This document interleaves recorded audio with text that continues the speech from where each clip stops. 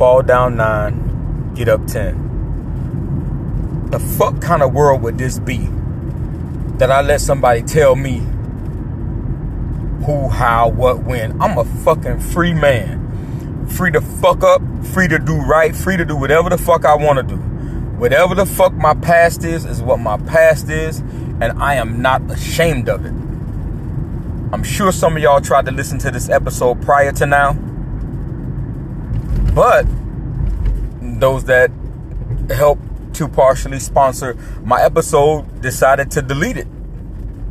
They didn't like the direction. So I guess I'm fired. I guess I'm fired. I just got the email saying that I ain't allowed to do such and such. It's my fucking podcast. And what fucking world? So I've changed the accessibilities to my podcast, and I guess I don't got that sponsor. So what we're going to do is we're going to run this shit back. Exactly what I said before. Bam! Let's get to it. Talking with JoJo the other day. JoJo's my son, by the way. Talking with JoJo the other day, he tells me, "Hey, Pops, hey, what happened to the shirt money?" I say, "What shirt?" Shit. Right when I say what shirt money, or what shirt, is what he asked me, actually, what happened to the shirt? I'm like, damn, I remember. When I was not living my life so righteously, when I was doing I still do dibble in some things I got no business, but nowhere in this capacity, right? But when I was doing these things, everybody that knew me knew that that if I got into some trouble, make your way to the house, to headquarters. And I lived in Waterstone. You're familiar with Miami, South Miami, Homestead in particular, right? If you're familiar with this, then you know Waterstone. And this is back when Waterstone was like a new development, right? And I lived in one of them big ass cribs back there, one of them big 2-story Johns. And everybody who knew me knew that's where that bread was at. That's where that bread was at. I kept about 20 in there. In the shirt. I kept about 20 in this particular shirt. And I did. I got into some shit.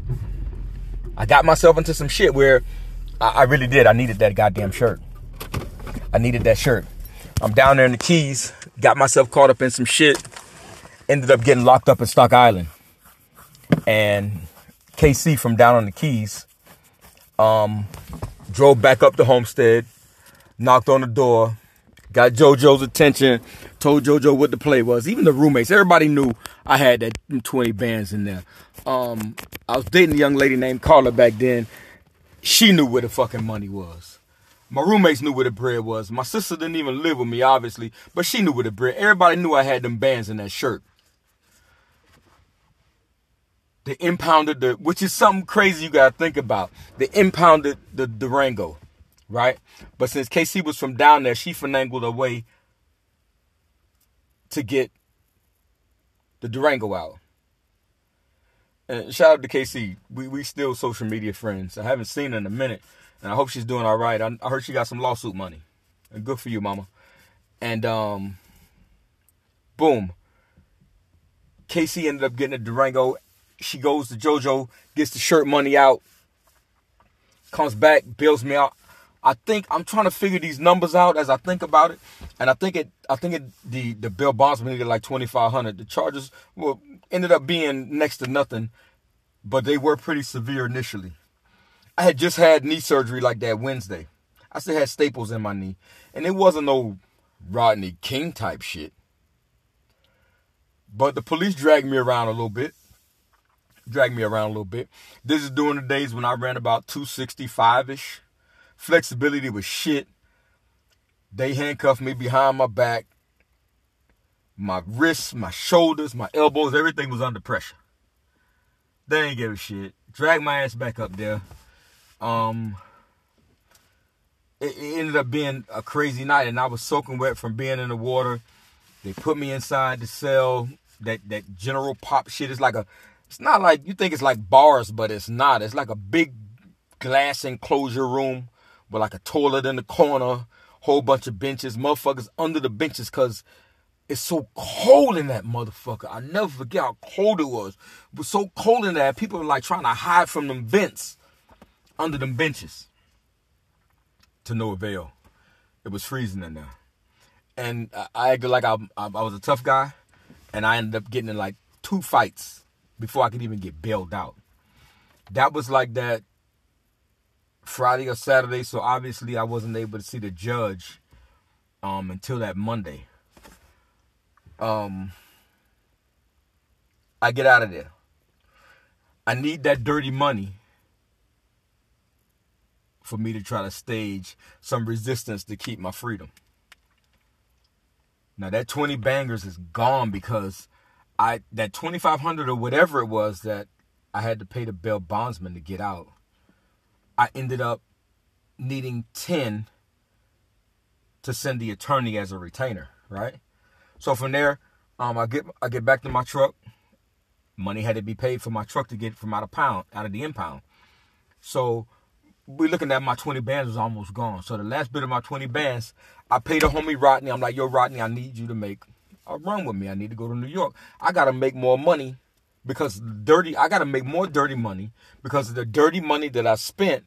I need to try to keep my ass from being locked up. Me and Rodney drive up to New York, no problem, no issue.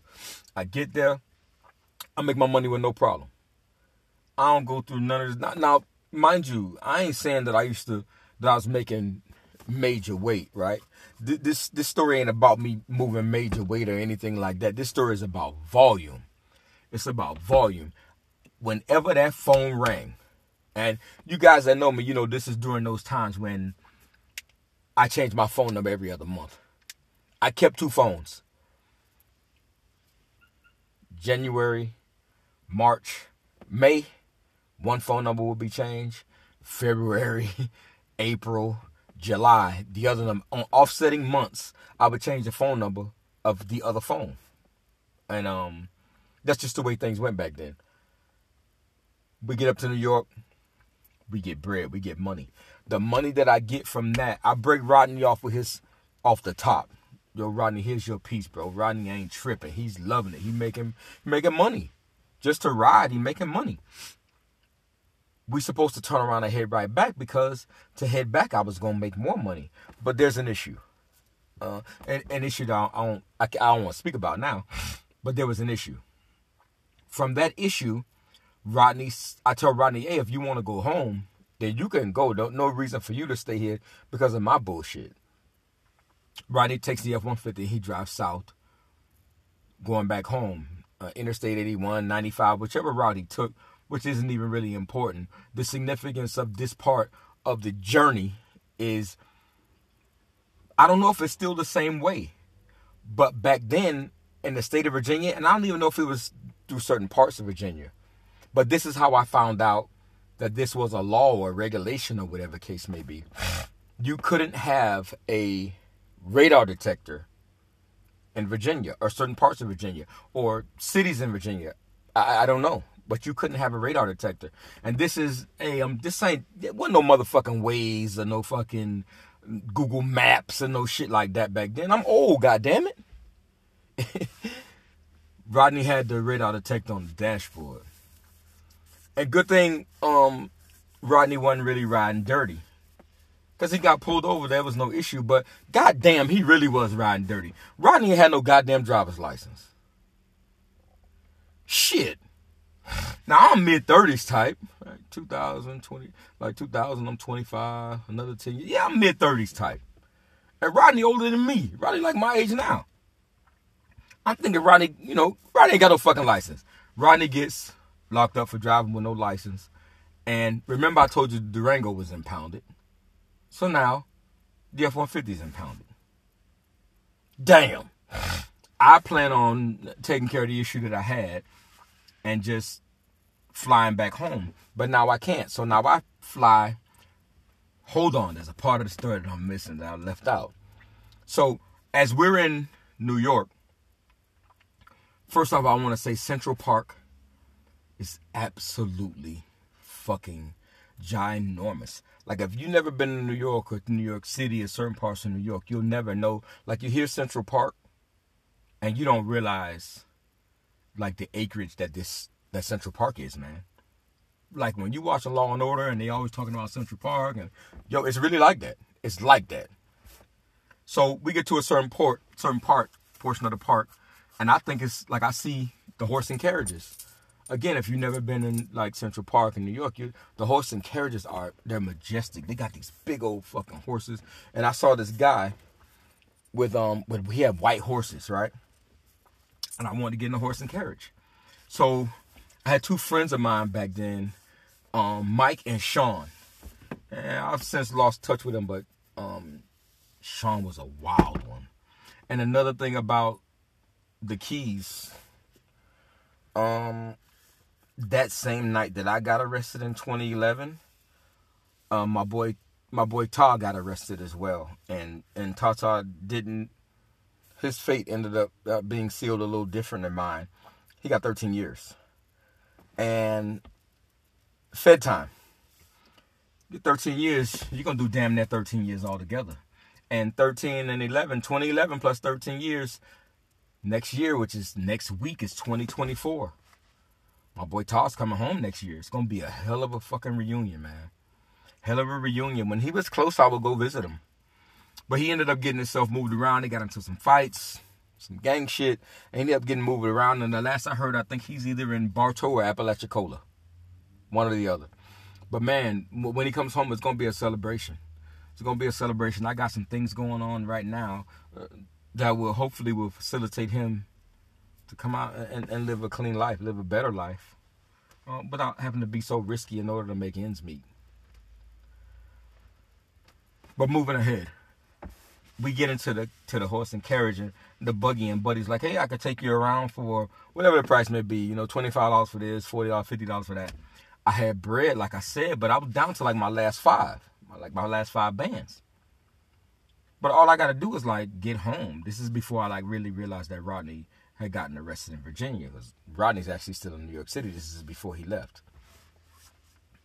I give the guy, and I just reached to my pocket and give him like, a crowd of money. It was all crumbled up, no organization to the money at all. But it had to be somewhere around, I don't know, I want to say like $1,500, but it might have been a little more, it might have been a little less, but it was all hundreds, and I gave him like a little stack of hundreds. It had to be like around $1,500. Let's just call it even at $1,500.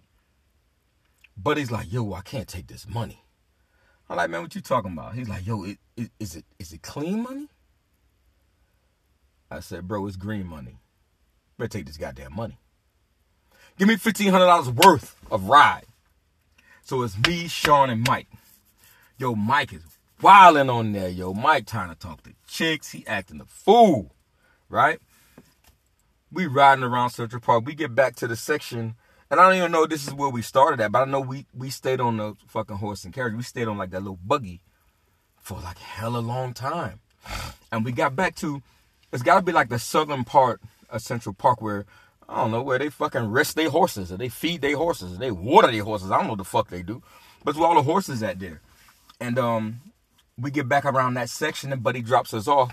And again, like, I think about it, it had to be, like, without looking it up, it had to be, like, around 57th Street. It had to be around 57th Street. There's a pizza place called Angelo's. Anthony's? No, Anthony's co-fired is here. So it had to be Angelo's. It had to be Angelo's. But it's around 57th Street. So we get off of that shit. And, yo, at the time, the homie Sean was something like a rock star in New York, man. Sean used to do shit like Nino Brown, baby. Sean used to feed the neighborhood at Thanksgiving. Sean used to come through with fucking turkeys. Sean would get like 100, 200 turkeys and put them on like the back of like a fucking truck or some shit, and just be handing them shits out to like the whole hood, man. He had a really, really good heart, man. So we get out, and everybody in like the fucking restaurant is like clapping Sean up, dapping him up. Now we got a crowd. We in Angelo's, and of course, when you got money like that, everybody's around. Like, you never find out how somebody really feels about you till they don't need your ass no more. So at the moment, like, everybody's with us. And it's crazy. And even to this day, like, if you know me today, you know I fuck with Samurai heavy. If I go to Samurai, that lunch special, because I can't do dinner. I ain't rolling the money like that no more. But if I go to lunch and it's like a couple or some people at the table with me or some people with a kid or some kids especially, I'll ask the waiter for everybody's bill. I'll pay that bill and I'll duck up out of there before they could even say thank you. Right? So even back then, like when we had bread like that, yo, we would pay for everybody. I mean, everybody. So, like I said, Sean's something like a fucking rock star over there, man.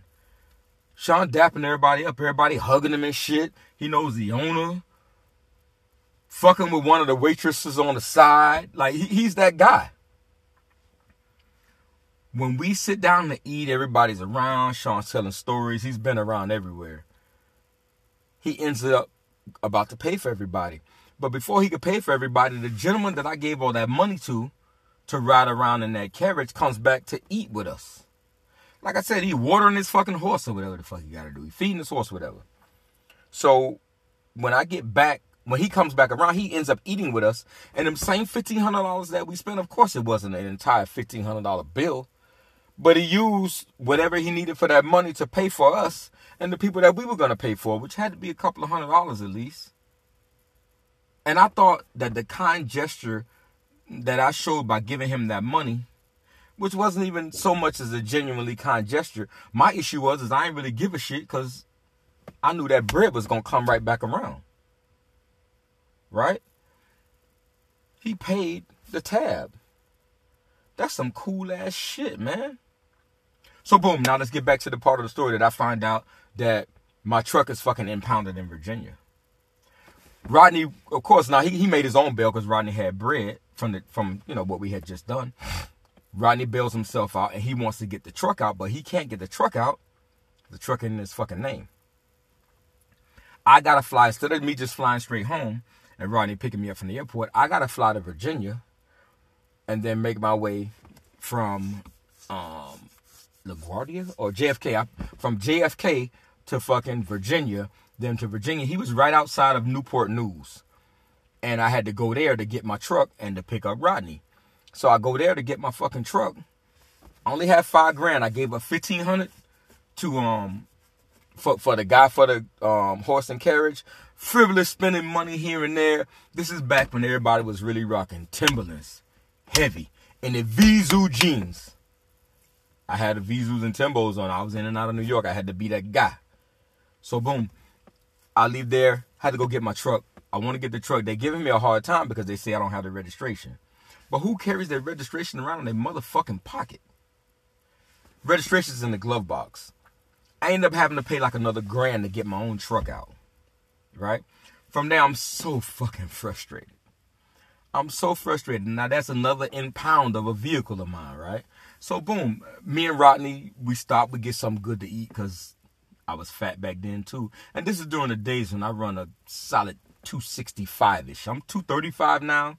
I'm a little older, but back then I ran 260, 265-ish, just walk around weight. So me and Rodney, of course, we got to stop somewhere, get our fat asses some food. And back then, I was really on that filet mignon type shit, right? So I had to stop and find me some good food in Virginia. Got a filet mignon, some fucking mashed potatoes, whatever. We start heading back south. I gas up. We bullshitting the whole way. I'm still laughing. Everything is all good, all gravy, all funny. We gas up again, upstate Florida, whatever.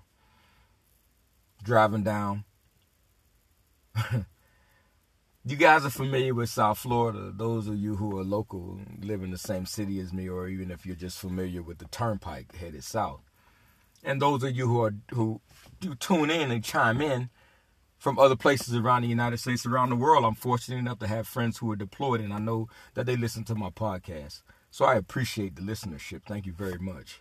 But before the SunPass became a thing, the last toll plaza on the turnpike, before the turnpike completely finishes, was that last toll plaza, the big toll plaza, right outside of Naranja, just outside of 288th Street, right? Yo, me and Rodney are riding, and the motherfucking F-150 runs out of gas. Ain't this about a bitch? But we laughing, we giggling because, yo, like, what else could go wrong, right? F-150 runs out of gas. Back then, I was working out with Ruben Orta. Shout out to Ralphie and Ruben Orta and their sons, because them boys is hell of wrestlers. I think they're in college now, killing shit. I call Ruben middle of the night. Ruben gets up. I got you, Bam. I'm going to come pick you up. Ruben comes pick me and Rodney up. We get back to my house in Waterstone, and I crank up the Durango and drop Rodney off. At the time, Rodney's living in Seagrape Village, right off of Campbell and 12th Avenue. And that's actually how I met Rodney, because I lived in 197 Northeast 12th Avenue, and Rodney was one of my neighbors. Drop Rodney off, come back to the crib. I'm like, yo, I'll just get the F-150 in the morning. Wake up the next morning, go to breakfast. I call up Alexis. Well, before I go to breakfast, I call up my daughter Alexis. Hey, Alexis, I need you to help me go get the truck. She's like, all right, no biggie. I pick Alexis up. We go to IHOP. We go to IHOP. I go get a gas can, fill a gas can up.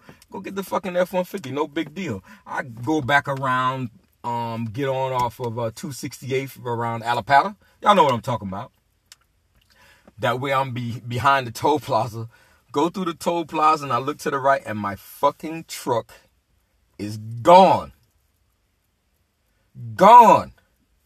Truck got towed and fucking impounded again. Fuck my life, man. God damn. Find out my truck is over at Economy Towing, 111 Southwest 2nd Street. Go to Economy Towing. They tell me how much it is. I gotta rustle up some more bread now to go get my truck. I rustle up some bread, go get my truck out of fucking impound. And all of this is just to tell you that all of that dirty money I made, just to have to turn around and make more dirty money to try to stay free. I ran 10,000 laps just to end up in the same exact fucking spot. Hey, I just want to throw something else in. You know I'm rambling. Hear me out. I want to throw something else in. It's kind of funny, but it's kind of abrasive, but it's kind of like sensitive, not funny. But then it's kind of distasteful, right? So my mom, she was dating this dude named Evan. And before I even get into what this is about, R.I.P. Evan, the man ended up passing away. So I don't think that part of this story is funny at all. The man ended up passing away. I didn't know him well, but he seemed like an okay dude, right? But funny part of the story is the man passed away. I just saw my sister at Christmas. Kimbo, I love you very much, more than anything. But Cam, my nephew Cam, which is my sister's son, CJ, I love you. Cam, my sister's explaining to Cam, hey, the guy Nana seeing passed away, Evan. CJ like, damn, how'd he die? Anything foul happen? My sister's like, no, it's natural causes. Natural causes. Cam like, okay, when did he die? My sister's like, a couple of days ago, he died on Big Joseph's birthday. Cam like, on Big Joseph's birthday? God damn. Ain't this about a bitch? Big Joseph still killing them one at a time. Bam!